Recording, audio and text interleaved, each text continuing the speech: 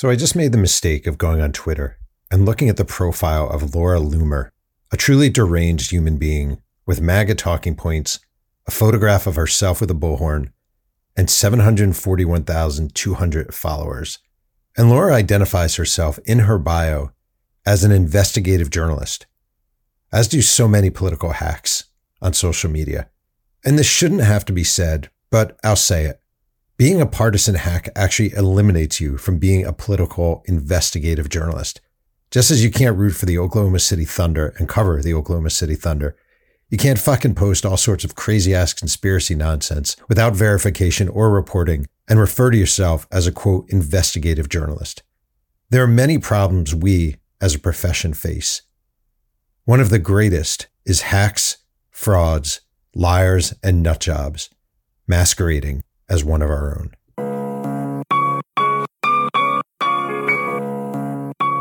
My name is Jeff Pearlman. I'm the New York Times bestselling author of 10 books and the host of Two Writers Sling and Yang, the podcast where one writer, me, talks writing with another writer every single week. And today's guest is James Edwards III, the phenomenal Detroit Pistons beat writer for The Athletic, and a man who has seen some losing. This is episode number 345. Let's sling some Yang. Dad, your podcast sucks, and your face looks like a bowl of cereal that's been left in the sun for too long. All right, James Edwards III. I just want you to know, and I'm not joking when I say this, I've been doing this podcast for, 7 years. And this is the first time when I told my wife and kids who I was having on, they were all like, oh, that's a really good idea.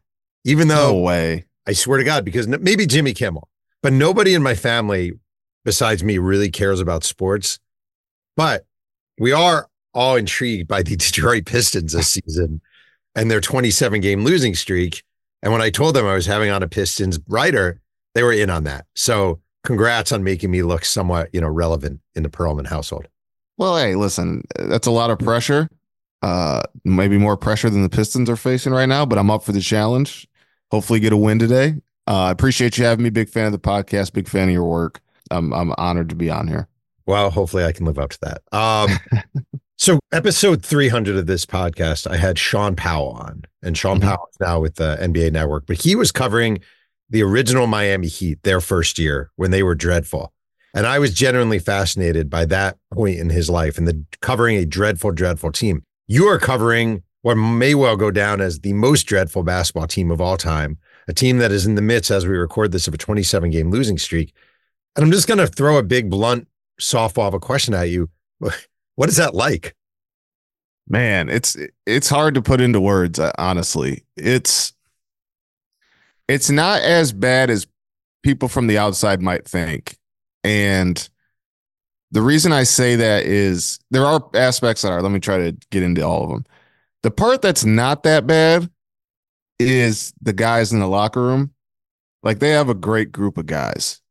And that is something that the front office, despite the mistakes, they knew that they were going to be losing a lot the first few years of the rebuild. They didn't expect this, of course. But part of their thinking was getting guys in here who would be able to handle what it's going to take those first few years to get through this. And from Isaiah Stewart to Cade Cunningham, Bojan Bogdanovic, Asar Thompson, Jaden Ivey, like, these guys are like good human beings and like understand our job and don't, like, we're not walking in there. Can I ask you a couple questions? No, get away from, like, they're doing their job as professionals. And that's when it gets tough, right? Like, you hear, like, yeah, I'm covering a team that's on pace to be the worst team in NBA history and likely the worst Pistons team. But there was some teams in the early 2010s for the Pistons where it was like anarchy, rebelling against the coach. Like, this isn't that. So it could be worse, believe it or not.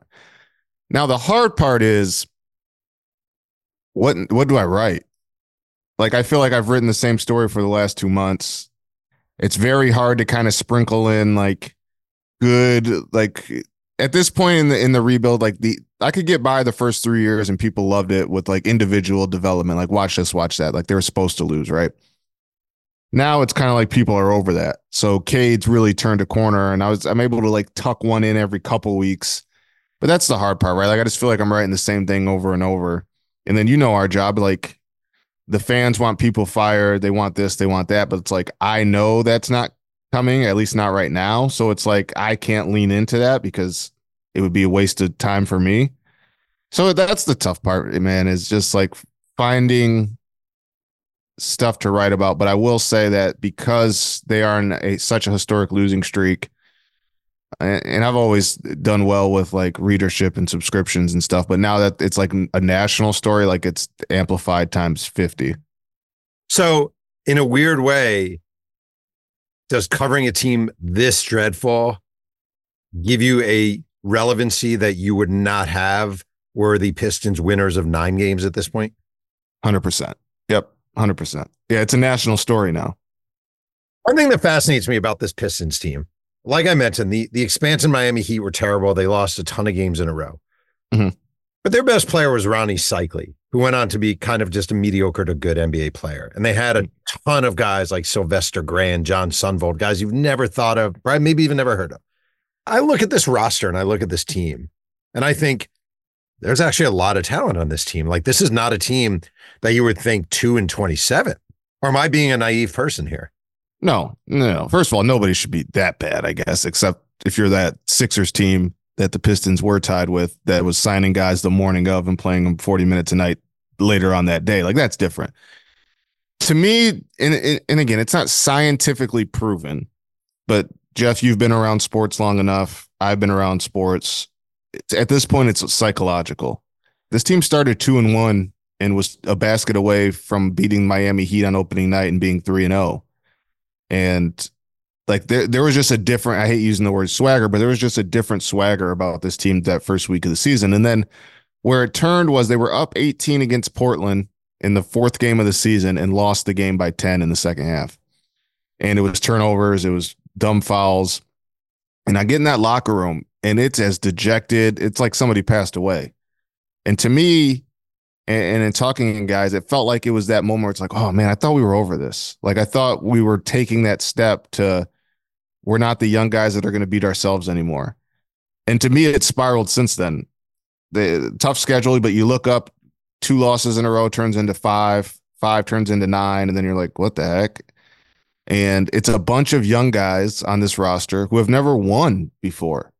So not only are you like asking them to learn how to win on the fly, you're also asking them to get out of a hole that is every single day turning into history. And listen, I think if Bojan Bogdanovic doesn't miss the first month and a half, 2 months of the season, we're probably not having this conversation. Maybe not on this podcast. If Monte Morris has played a game for the Pistons or he started healthy, like again, Monte Morris is a baseline solid NBA player. But if you look at the Pistons' struggles, they turn the ball over so much.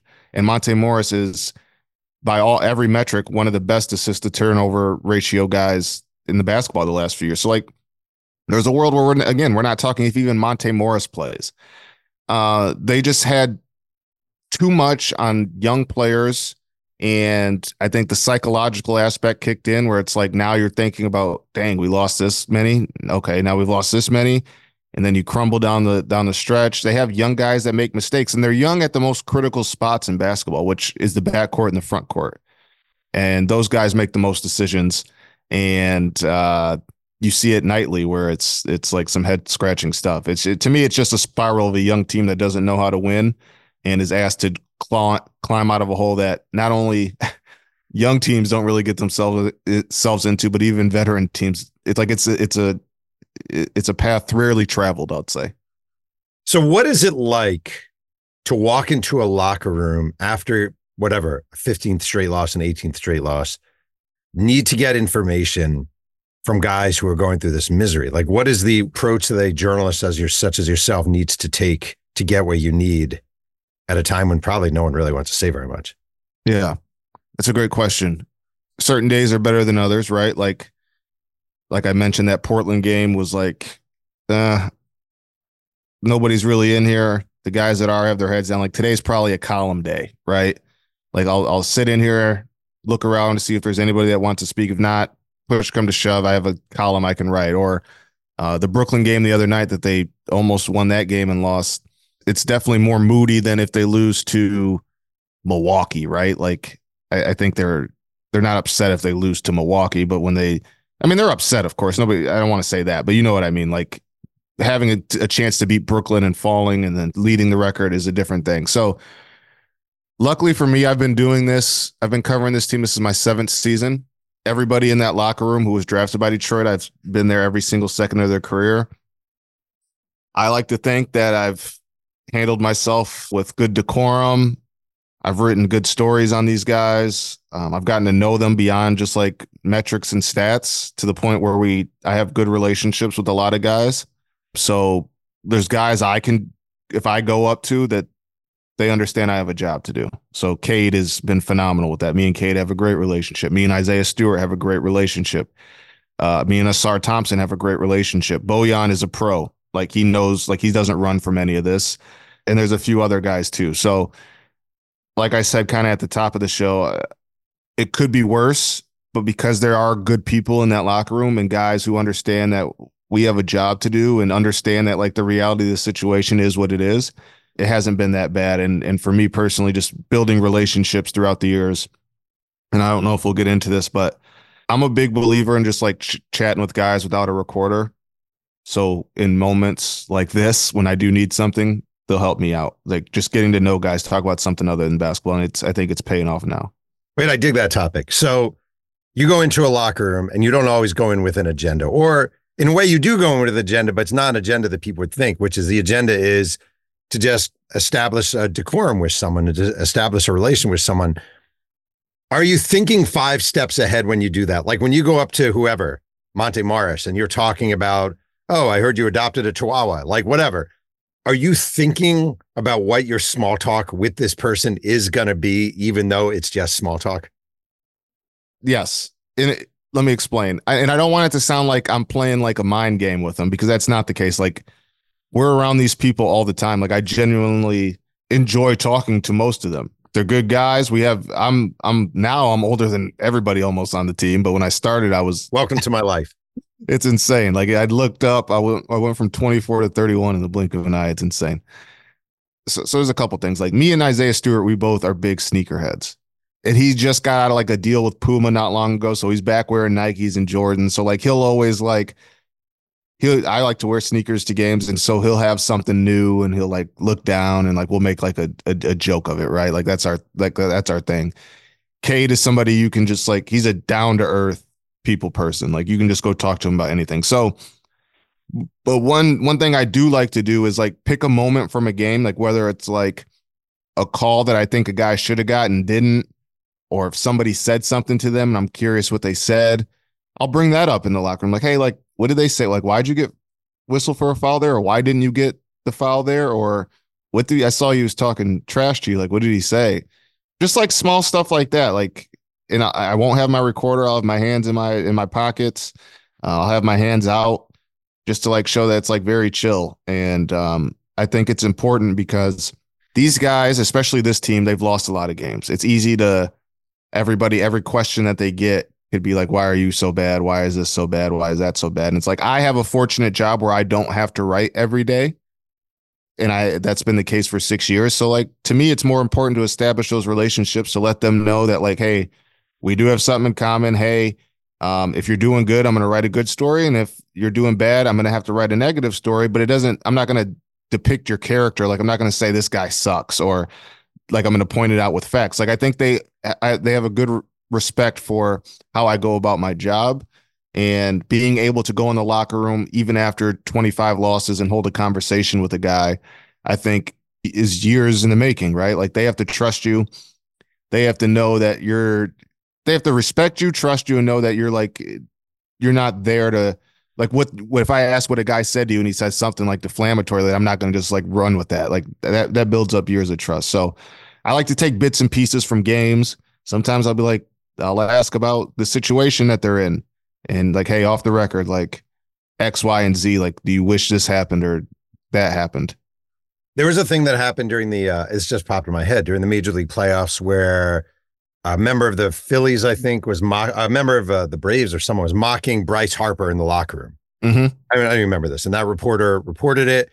The person was not a beat writer or beat journalist with any of those teams, felt free to report it. As a guy who covers a team, if you are in the Pistons locker room, just as an example, and you hear Marvin Bagley making fun of Giannis's accent, I don't know, something. Yeah. Is that not something you can report? I think you can, right? So like, we don't take photos and videos inside the Pistons locker room. Like that's just like a respect and courtesy thing. I didn't have an issue with that being reported. I personally wouldn't do it because I don't think it's worth it. Like that, it's a moment that'll live for 24 hours, whatever. Everybody thinks it's funny and it's cool. But then guess what? You got to go right back in that locker room. And you got to go back the next day and the next day and the next day and the next day. To me, that's not worth it. But I don't think it's like, I don't necessarily think they were off base for doing it. But listen, I've covered a lot of bad basketball, and I'm thankful that this organization and the PR staff like is aware of how bad it's been. So like they're receptive to my story ideas. They're receptive. Players are receptive to doing things other than talking about all the losing. If I have a off the wall story I want to do, like I can get that.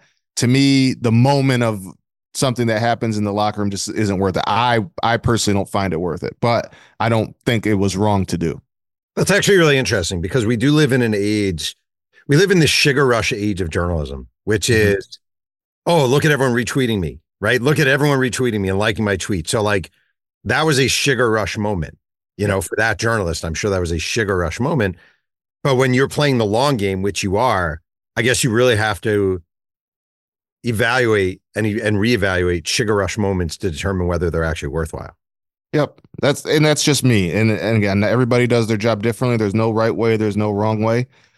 My style of writing and the type of stuff I like to do, I like to dive into the person. I like to ask questions that, for example, you use Marvin Bagley as an example. Like, what if I want to spend 10 minutes to talk about Marvin Bagley just starting therapy or something, right? Like, to me, that's far more valuable and far more important than I don't know. And I know you're probably the same way. And a lot of the people you've had on this show are the same way. I didn't get in this to like be the most retweeted or most followed reporter, right? Like I got in this to tell good stories, and I got in this to like, cause I'm curious, and I like to scratch that itch of curiosity. Like, I write for the Jeff Pearlmans of the world. That's my audience. My obviously job is to inform Pistons readers and fans and basketball fans alike. But like in my brain, I'm writing for the Jeff Pearlmans, the Mirren Faders, the Candace Buckners, the Marcus Thompsons. Like when they read my stories, I want them to like, okay, like I want their respect. Like that's where I'm at with it. And that's what I kind of value in this job. I talk to them and we all think you suck. Sorry. Awkward. Hey, I actually that was weird because I was wondering why I got that group chat from like 5 numbers. I didn't realize it said, hey, you suck. Wait, I'm still fascinated by this relationship thing. Yeah. And I've talked about this with other writers, but this is really interesting. You're a guy from Michigan. You're the player's age, still in that age range. You could still be an NBA player. Mm-hmm. Should be, but that's another conversation. Should be, obviously. You're a sneaker guy. Does establishing relationships mean they give a shit about you also? I think so. If they're genuine relationships, I think so. Like, as you know, like you have better relationships with certain people more than others when you cover a team. Like that's just the nature of the beast. You either relate with somebody more or you, whatever, like it just is what it is. I personally think that my relationships, the best relationships I have in that locker room are genuine. Like, I'm trying to think, like, so here's an example. Like I mentioned to you, me and Isaiah Stewart both really like sneakers. There was a trip I wasn't on, a one-off trip. I don't always do one-off trips where they just, and a one-off trip for people that don't know is like tonight, for example, the Pistons are playing in Boston and then they come right back home. I'm here at home resting because I'll be gone for 9 days at the top of the week or top of next week. So, but there was a one-off trip and Isaiah wore some very, like he finally got this shoe in that's like super rare and I wasn't there for him to show me. So we had the other reporter was there. He had the reporter take a photo to send to me to show me. Right. So like, or there's Cade and they lose a game. I forget which game it was, maybe Orlando a few weeks ago. And Cade, I'm standing near Cade and Cade just kind of looks at me like I haven't said anything to him. I'm letting him get dressed. Cade kind of looks at him. He's like, feel bad for you. I was like, why? What do you mean? Like, this can't be easy. I was like, listen, Cade, I get paid to travel the world and talk about basketball. It's okay.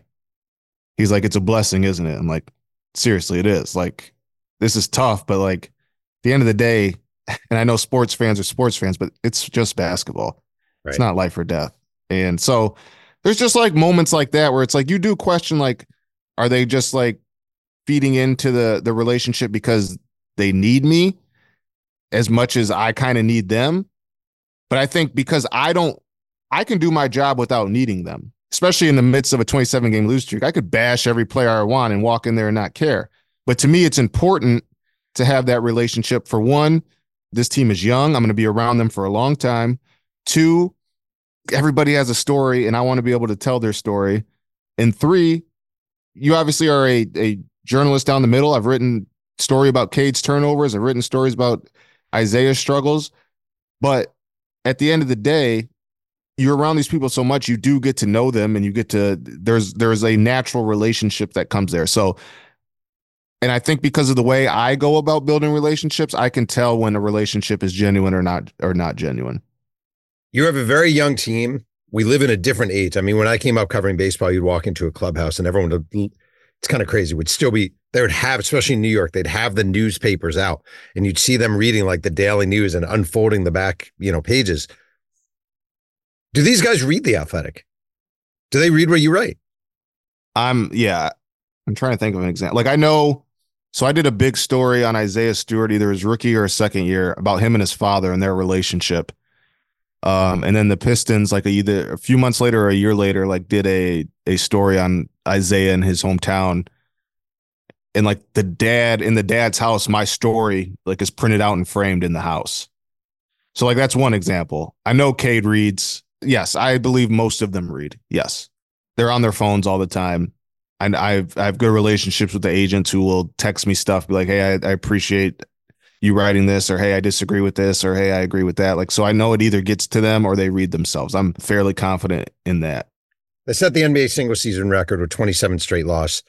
And your piece was actually, the headline was Pistons set NBA single season record with 27 straight losses, how did Detroit get here?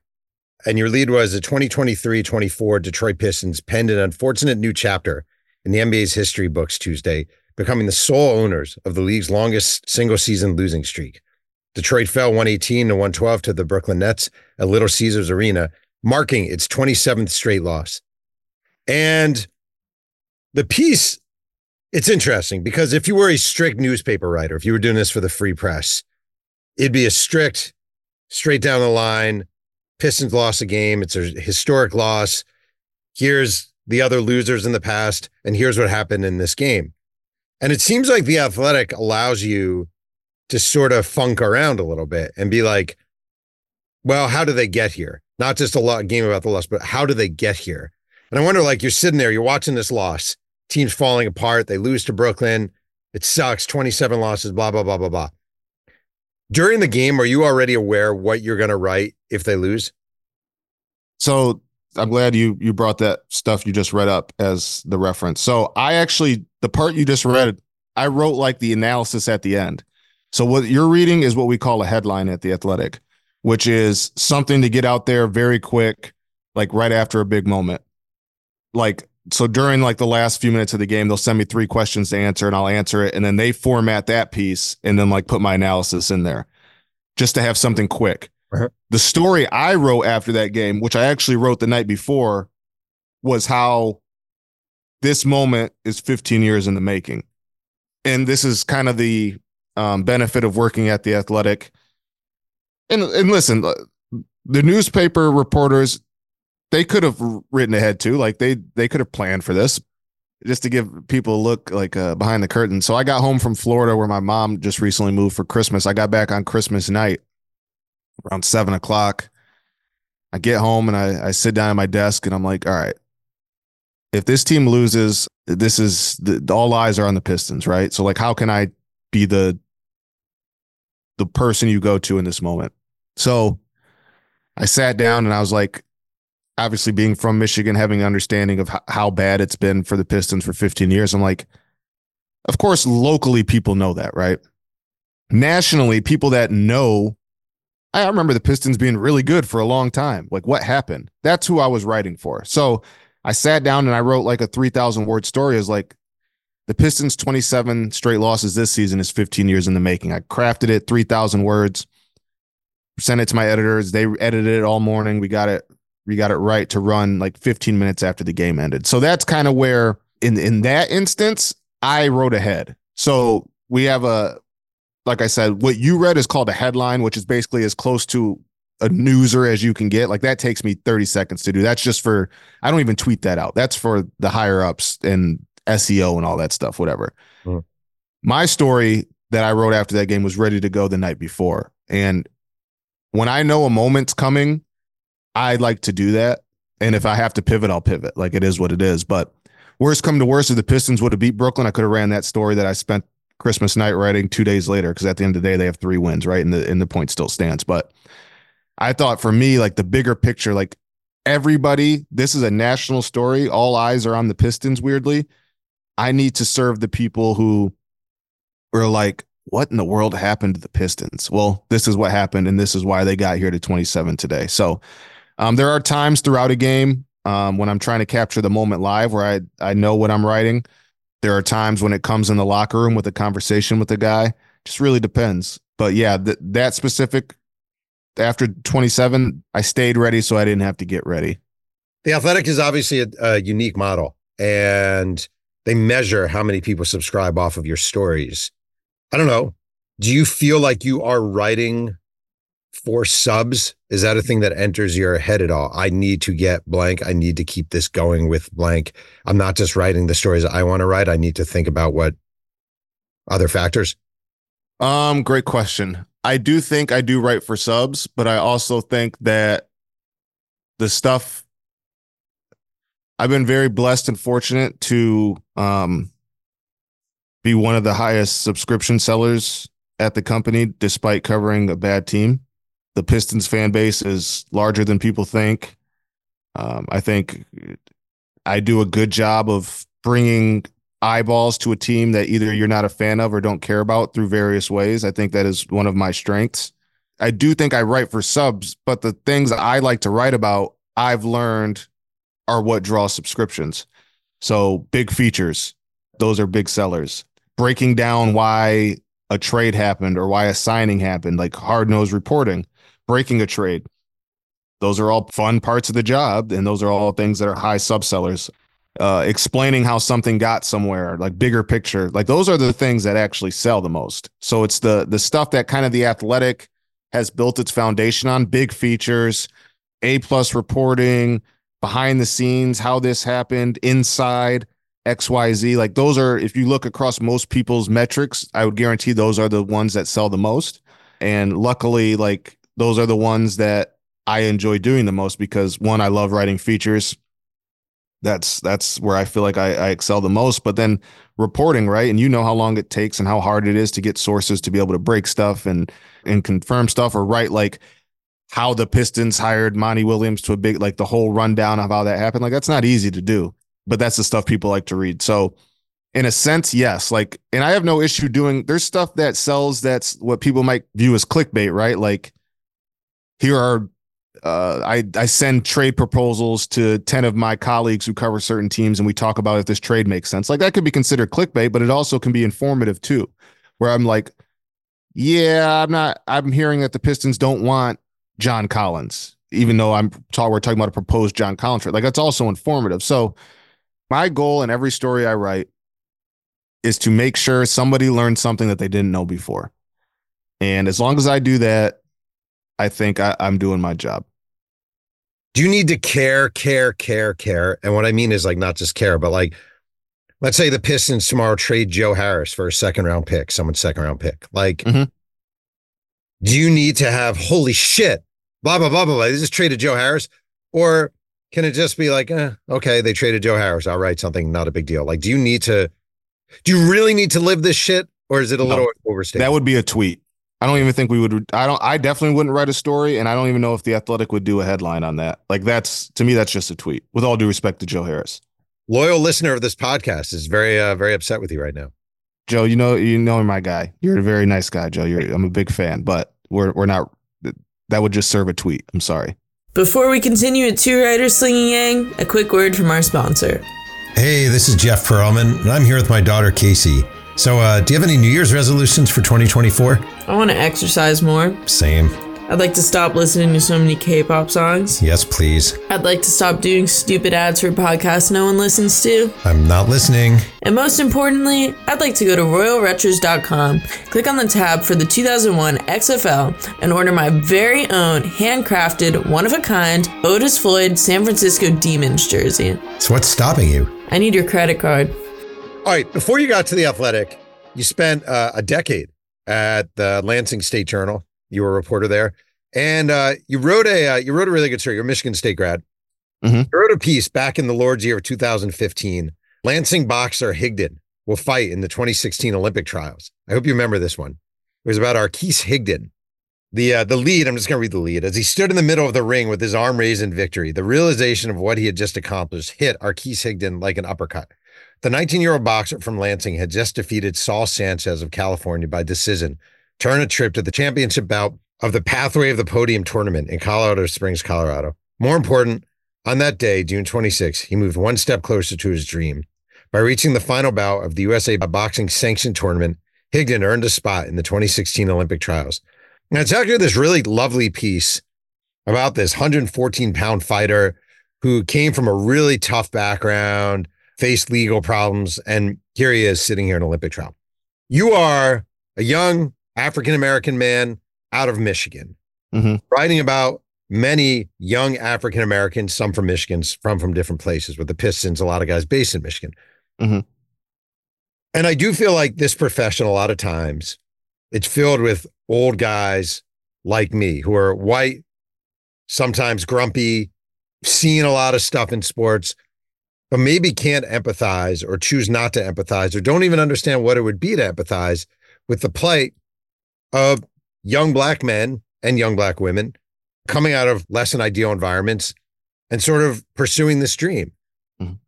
And I wonder if you might have a sense of empathy that I could not possibly have that comes with being you, or if that's just a lame excuse for an older white guy and I could have the same empathy and understanding you have. I just need to research it a little more.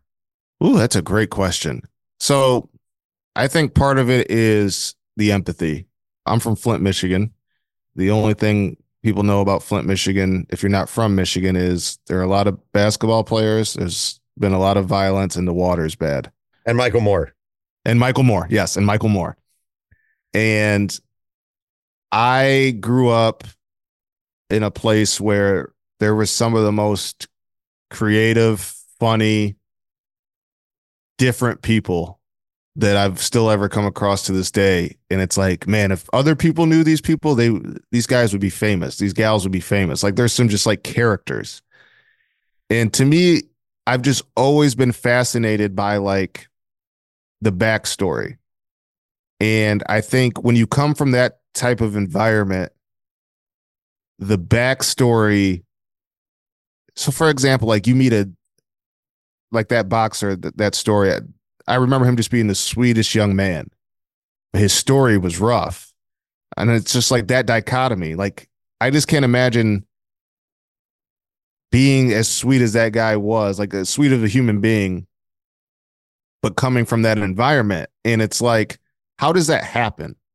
Like, clearly he's raised well, but the circumstances weren't great. Like, let me learn more about that, because that's fascinating to me. The dichotomy of like how somebody carries themselves versus where they come from is like the most fast. And I keep bringing up Isaiah Stewart when he chased LeBron and all that stuff. Like, if you don't know Isaiah Stewart, you think he's a madman. Literally the sweetest dude you'll ever meet in your life. Like, yes, sir. Yes, ma'am.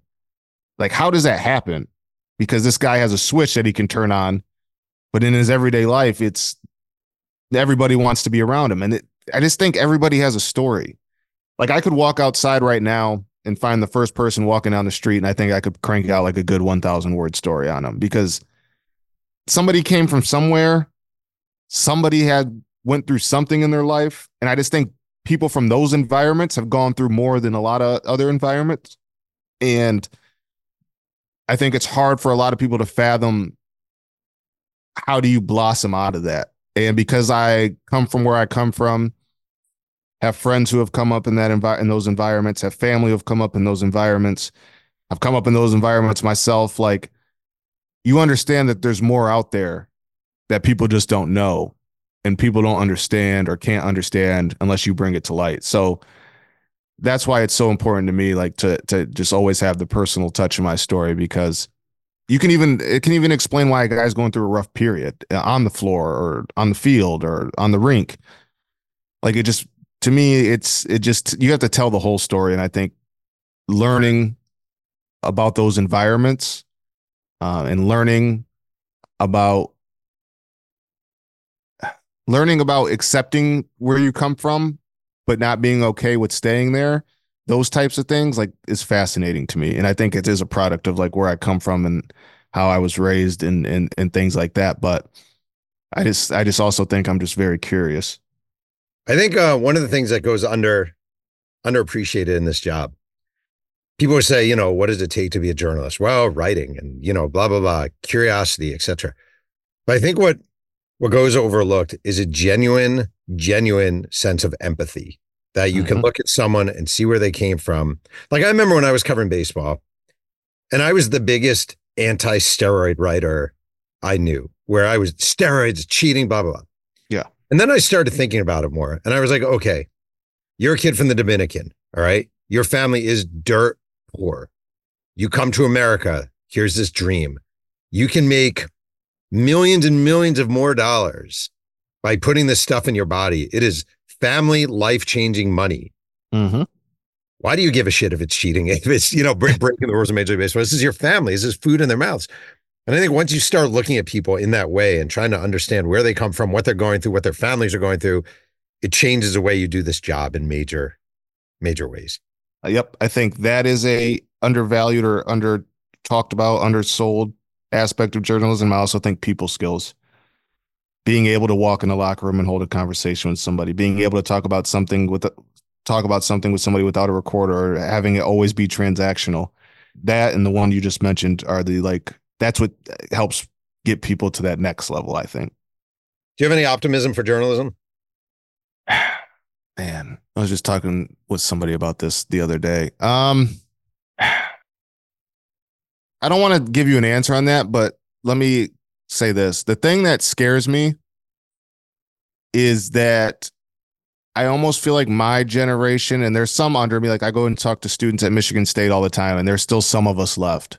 But with all the mediums there are, it's almost like music, right? Where if you have a couple raps written on a paper, you can buy a $10 microphone at Best Buy, you can make a beat, steal somebody else's beat, and you can upload music, right? Almost the same thing in journalism. If you think you know sports, you like sports, you can get a camera, you can yell in front of it, you can get on YouTube, you can make your own WordPress. I just worry about the lack of professionalism that could be ahead.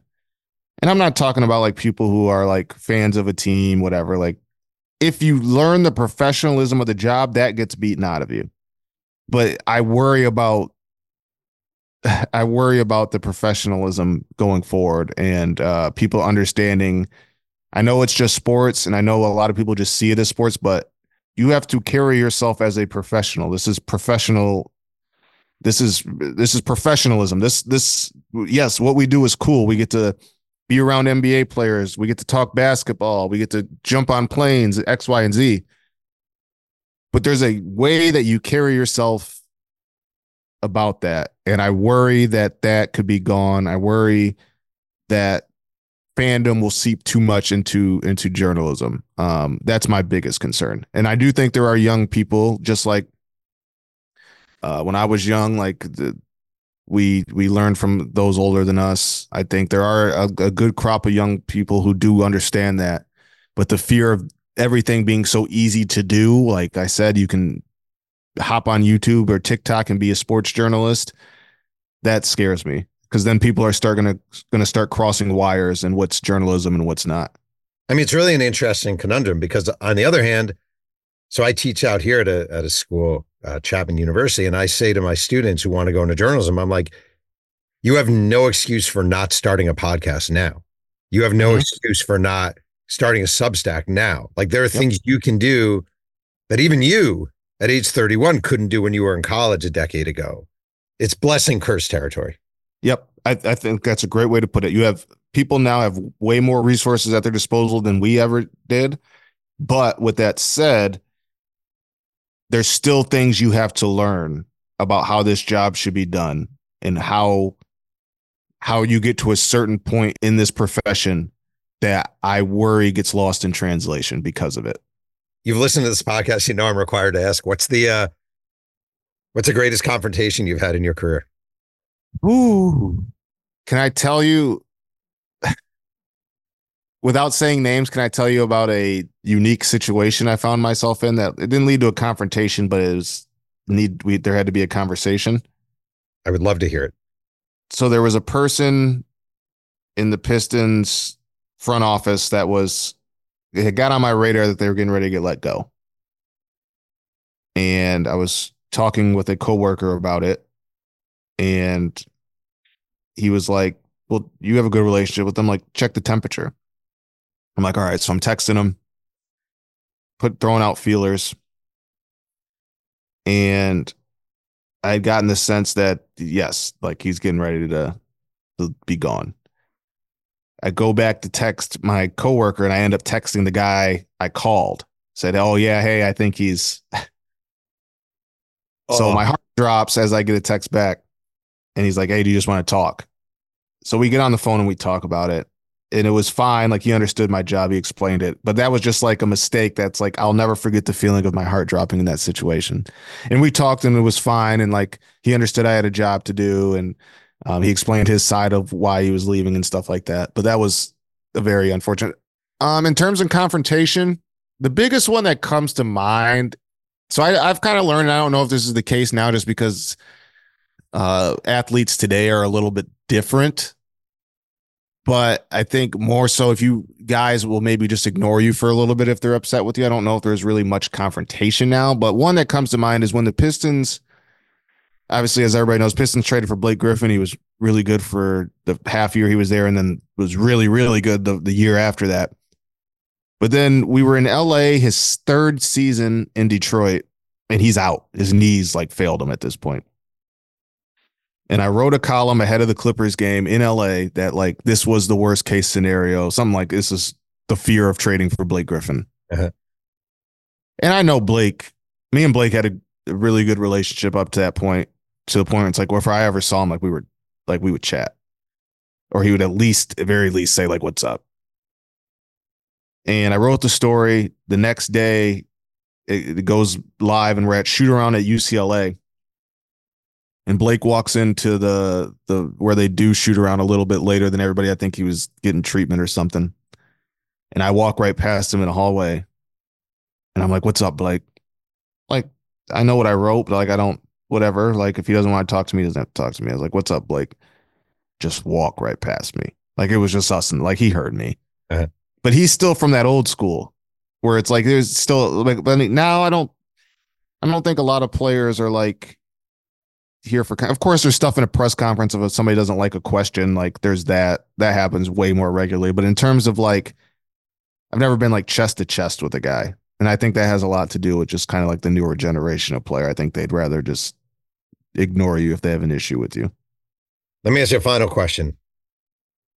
Is it possible the Detroit Pistons finished 2-80? Is it possible? Yes.